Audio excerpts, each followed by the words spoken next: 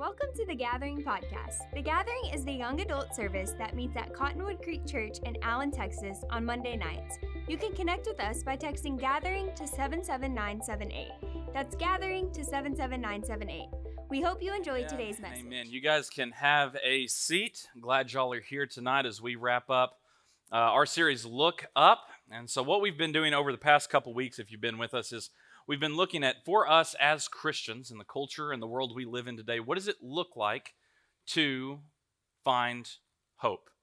And for many of us, it might be different situations that we're looking for hope, whether it be a job opportunity or a relationship, or just hoping that, there's not another severe storm that comes through like every other week. We're hoping for something.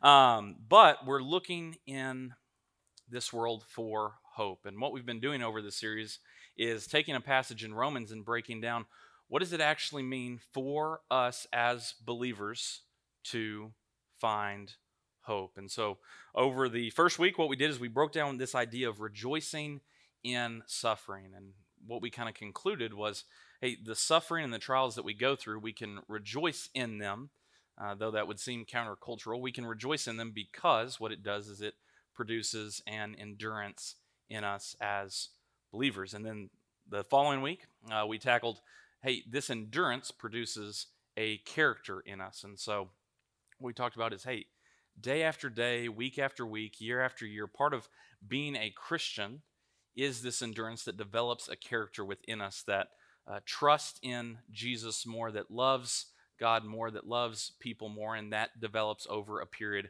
of endurance. And we concluded with, hey, that character that is developed over time produces hope. And so tonight what we're doing is we're taking this passage in Romans to wrap it up, and we're looking specifically at verse 5. So Romans chapter 5, verses 3 through 5. But verse 5 says this, "And a hope does not put us to shame, because God's love has been poured into our hearts through the Holy Spirit who has been given to us."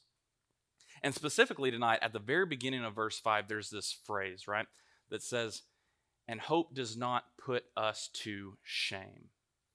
And so what we're going to look at tonight is, hey, what is this hope that we have that we should not be ashamed of, right? Because there's a lot of things in this world that we would put our hope in that ends up having us a little ashamed of ourselves and of others at times, right? There's things that people will put a hope in, like, never mind, you can't say that movie in church. There's a movie about a bunch of really dumb dudes who do dumb stuff and film it.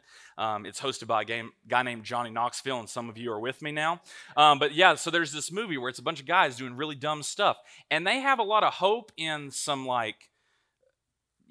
pillows and some mattresses that they'll run into, expecting that to soften a blow, and it's like concussion and broken teeth and things like that. And you see people who hope in some stuff, and it's really dumb. And we watch it as entertainment because we think it's hilarious. And on the physical side, yeah, that's how America's Funniest Home Videos makes all their money.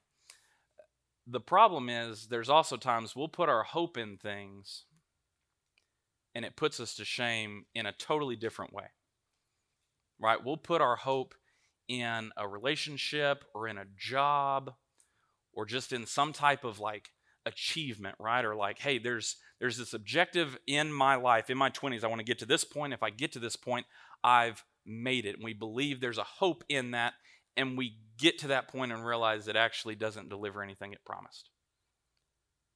And we end up with some shame of, hey, I wasted this opportunity here and this friendship and relationship here, and it left me ashamed.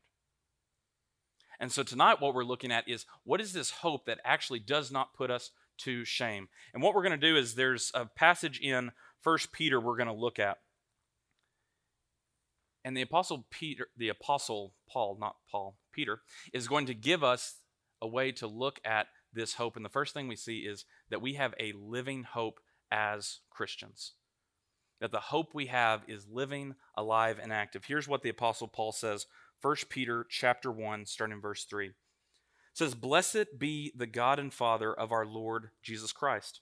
According to his great mercy, he has caused us to be born again into a living hope through the resurrection of Jesus Christ from the dead. And I want to pause there a moment because what we see, right, it's Easter week. Sunday's coming. We're going to celebrate the resurrection of Jesus Christ. And what we get from Peter in this passage is we've been born into this living hope through the resurrection of Jesus Christ. The reason that, like church staff, we joke about it here that, this Sunday is kind of like our Super Bowl Sunday of the year. And the reason why is not just because there's a lot of stuff going on, there's a lot of moving parts, all that's great. But it's because it's actually the most important part of our year. Because as Christians, our entire faith hinges on the resurrection of Jesus Christ. Without the resurrection, what we end up with is a bunch of people who are following some Middle Eastern rabbi teacher that, as C.S. Lewis would put, Jesus is either a liar, a lunatic, or Lord. The whole notion of, well, Jesus was a good teacher really doesn't make sense when you look at Jesus' teaching. Like, he has a couple good moral lessons in there, but if he's not who he says he is, we have some serious problems with Jesus Christ saying, I am the Son of God and the Father and I are one. And all of a sudden, you're dealing with a crazy person. Unless Jesus is exactly who he said he is. The whole contingency for our hope is that the Son of God came, dwelled among us, took our punishment, died, and on the third day rose again. Like that's the core of our hope, is in Jesus Christ resurrecting from the dead, conquering sin and death, and seated at the right hand of the Father. So that's how Peter starts this off, is this is this living hope we've been born into. And then in verse 4, to an inheritance that is unperishable, undefiled, and unfading, kept in heaven for you, who, by God's power, are being guarded through faith for a salvation ready to be revealed at the last time. Oftentimes in culture today, you'll hear this of people they'll get saved, right? They'll become a Christian, they'll start doing well, and then over a series of time, they'll start to make little compromises, little at a time. And what ends up happening is, over that period of compromise, they end up in a huge fail moment. And in that moment, they'll instead tell themselves, oh, well, maybe I was never a Christian, or maybe I've lost my salvation. And there are people who, even right now, would be informing our culture that, hey, your love from God is actually dependent on how you perform. That you can lose your salvation, that there can be a point that you can do something that is so horrific that God won't forgive you. And here's the truth we get from the book of Romans from Paul. Paul says this. It says, for I am sure that neither death, nor life, nor angels, nor rulers, nor things present, nor things to come, nor powers, nor height, nor depth, nor anything else in all creation, will be able to separate us from the love of God in Christ Jesus our Lord. So what the Bible tells us is, hey, once you have been saved, once you've become a believer in Jesus, once you've laid your yes down, there is nothing in all of creation that can separate you, and that includes yourself. There's nothing anyone else can do or nothing you can do to separate you from the love of God. And that's the hope for us to buy into. That's the hope to build our lives on, because it doesn't put us to shame, because there's nothing we can do to lose what has been given to us. It's why Paul would write in Ephesians, it's for by grace you have been saved through faith. It's not of your own works. You didn't earn your salvation, which means you also can't lose it because it was a gift given to you. And that's the beautiful thing about this hope that we have. And so the first one we see is this living hope. Here's the second thing we see as we continue on, is this idea that for a hope that doesn't put us to shame, it's refined by fire, which sounds very painful and is not fun. I don't know if I'm cards on the table. I'm a bit of a nerd. I have watched the Lord of the Rings Extended Edition multiple times over. I've done it in single settings before. So one of the cool things you see in the Lord of the Rings is they have swords and bows and arrows, and it's like, some of y'all are like, Sloan, hurry up, moving on.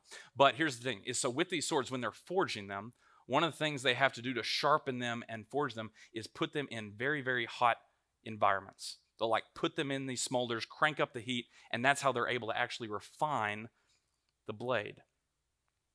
And for us as Christians, here's what Peter would tell us. Starting in verse 6.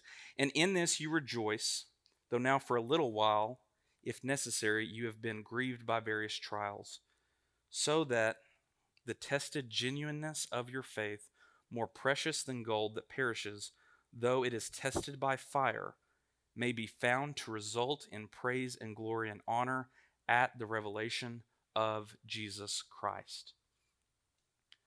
What Peter gives us here is, hey, the trials that you face in life are not meaningless and pointless. That in fact, your faith is being tested with a purpose. You're being refined as a child of God, that in that refining process, you become sharper. It's why community matters. You get the Proverbs, as iron sharpens iron, so shall brothers sharpen each other. We, through trials, are refined in our faith. We're tested, but not pointlessly. Instead, we get this at the very end of the passage, right? Why do we do this? The result is in praise and glory and honor of Jesus. That what happens when we go through trials, whatever they are, right? The end goal is that we're able to testify more about how great our God is. That we're able to testify of the hope that we have placed in Him because He's delivered us through it. And we might have hated the entire journey. It might have been the worst adventure or road trip you and God have taken of all time.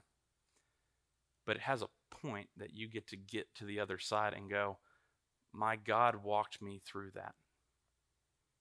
He delivered me despite sometimes even my own doubts about it. He has not abandoned me to my own devices.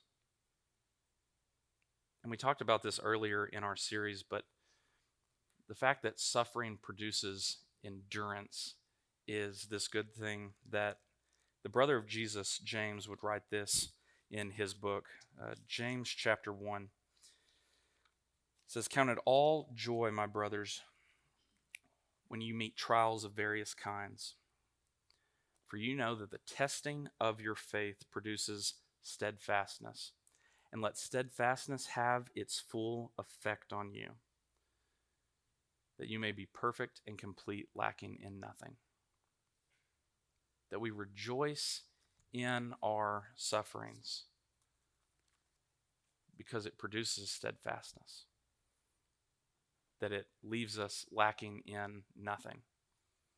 That often what we would find is, hey, this is my biggest trial, or this is my biggest storm, or we're sitting there with God going, why would you do this? We're able to look back on and go, actually, that was forming me in a way to hope and trust and love God more. Instead of spending as much time as we do doubting the process. So we have a living hope. We're refined by fire. And here's the third one, and probably my favorite one, to be honest with you, is you walk by faith. You walk by faith. Here's what Peter concludes with. Verse 8. Though you have not seen him, you love him. Talking about Jesus. Though you do not now see him, you believe in him and rejoice with joy that is inexpressible and filled with glory, obtaining the outcome of your faith, the salvation of your souls. We are coming up on what historians would say is about exactly 2,000 years after the death, burial, and resurrection of Christ. So there is nobody hanging out in our church, no matter how old they might look. There is no one who has been hanging out with the physical resurrected Jesus recently. And if you meet that person, please let me know. I'd like to hang out with them. I have a lot of questions about how Jesus was after the resurrection. But you haven't met anyone who has seen Jesus. No one in this room has seen the physical resurrected Jesus. But just like Peter writing this book, you do not see him, but you love him. We don't see him now, but we believe in him. Why? Because the character of our God, both in the past, present, and future, has proven himself time and time again that he is one we can hope and trust in. That he's one that we can bet the house on and win every single time. And we have this faith in our God about this.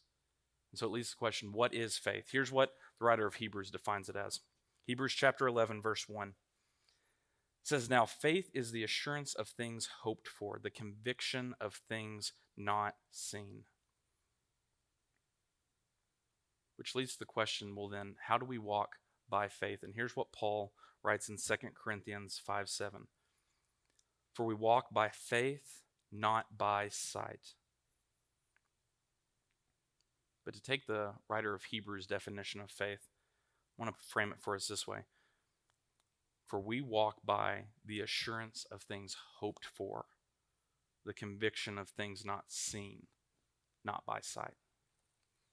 That you and I as Christians, we have this assurance of hope that we have not seen, but we believe in because we have experienced who our God is. We have not seen him with our own eyes, but we have seen the power of prayer. We have seen the power of God healing the sick and saving the lost. And for some of us, we've experienced that personally, or we've also been able to walk with those who have experienced it personally. We've been able to watch our God minister to those who are in dark nights of depression and anxiety and suicidal thoughts. And while we have not seen him physically, we've seen him minister to the people we love and care about. And we hope in that, not by what we see, but what we believe to be true. So we hope in that living hope that's refined us by fire, and we walk by this faith. Why? We go back to the passage in Romans 5. And hope does not put us to shame. Why? Because God's love has been poured into our hearts. So as we come up on Easter season, this is the baseline for everything. Our hope isn't put to shame because of God's love for you and for me and for everyone. And we get to celebrate that. That should stir something in us. And when it doesn't, we should look up and be reminded that, hey, here is this living hope we trust in. Here is this living hope that died for you and for me. It's how Paul would write in Romans that we offer our bodies as a living sacrifice because this is our worship. We lay our yes down, whether that comes in the different ways God has gifted us. But it's ultimately pointing back and celebrating to the God that we hope in. And so in classic pastor form, I love Easter. It's one of my favorite holidays. But as we move into Easter week, and as we wrap up this series on hope, what I want to do, JD and the worship team is going to come back up, and we're going to sing here in just a minute. But what I want to do first is I just want us to be able to take a moment to pray. And that's not the part where I stand up here and pray, and you just kind of bow your heads and close your eyes and wait till I say amen. But I actually want us to pray together. And it's the simple request of asking God what I read at the very beginning from what the psalmist said is, "Why are you downcast, O my soul? Put your hope in God." And so what I want us to pray collectively together And listen, you might have come in here, you're having like a killer week, like Monday actually rocked for you. So proud of you. So this might be just praying for the person beside you. But for those of us who are walking in going, hey, like it's been rough recently, to be able to pray for a moment to go, God, restore to me the joy of my salvation. Help me trust and hope in you again. And so I'm going to like just shut up and let you pray. And then I'm going to pray and we're going to get to stand and sing and worship. But I just want to give us a moment to center ourselves with God on this living hope.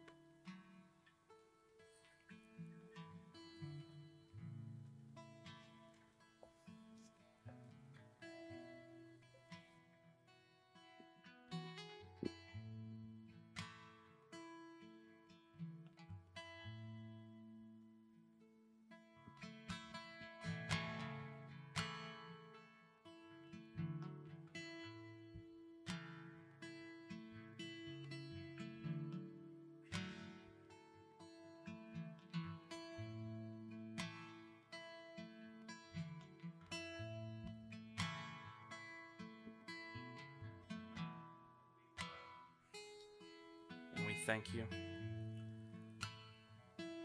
God, would you stir in our hearts a reminder that you are our hope, that you are our peace, that you are our refuge in times of danger and struggle, and you have not failed us yet, and you will not fail us now. And that we can trust in you as our living hope because you have conquered the grave.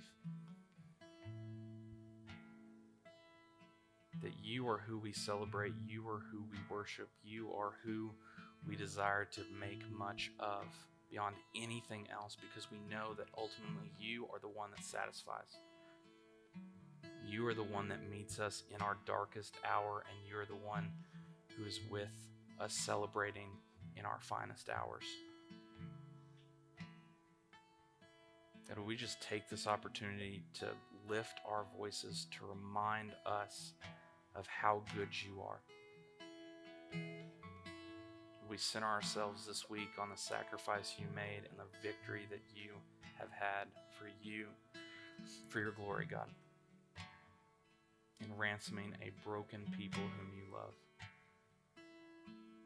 It's in Jesus' name I ask these things. Amen. Amen. Thanks for listening to the Gathering Podcast. We hope you enjoyed today's message. If you want to get connected with us, text Gathering to 77978 or follow us on Instagram at Cottonwood_YA. That's Cottonwood_YA. We'll see you next time.